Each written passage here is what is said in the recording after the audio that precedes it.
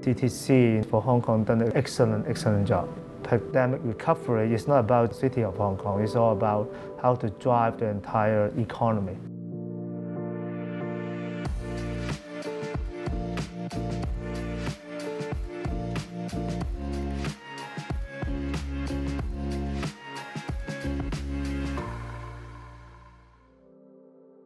Hong Kong will always be on that connector role.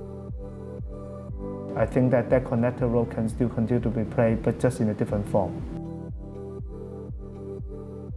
We have the whole recent sign up with RCEP. China definitely will grow out and expand into the ASEAN countries. And sitting in the GBA, we believe that that's a role that the whole GBA area, in particular Hong Kong, can play to help connect the dots. Because of the international presence, we can always be able to work with the Chinese company or more established company to grow outside of China to tap into the international market.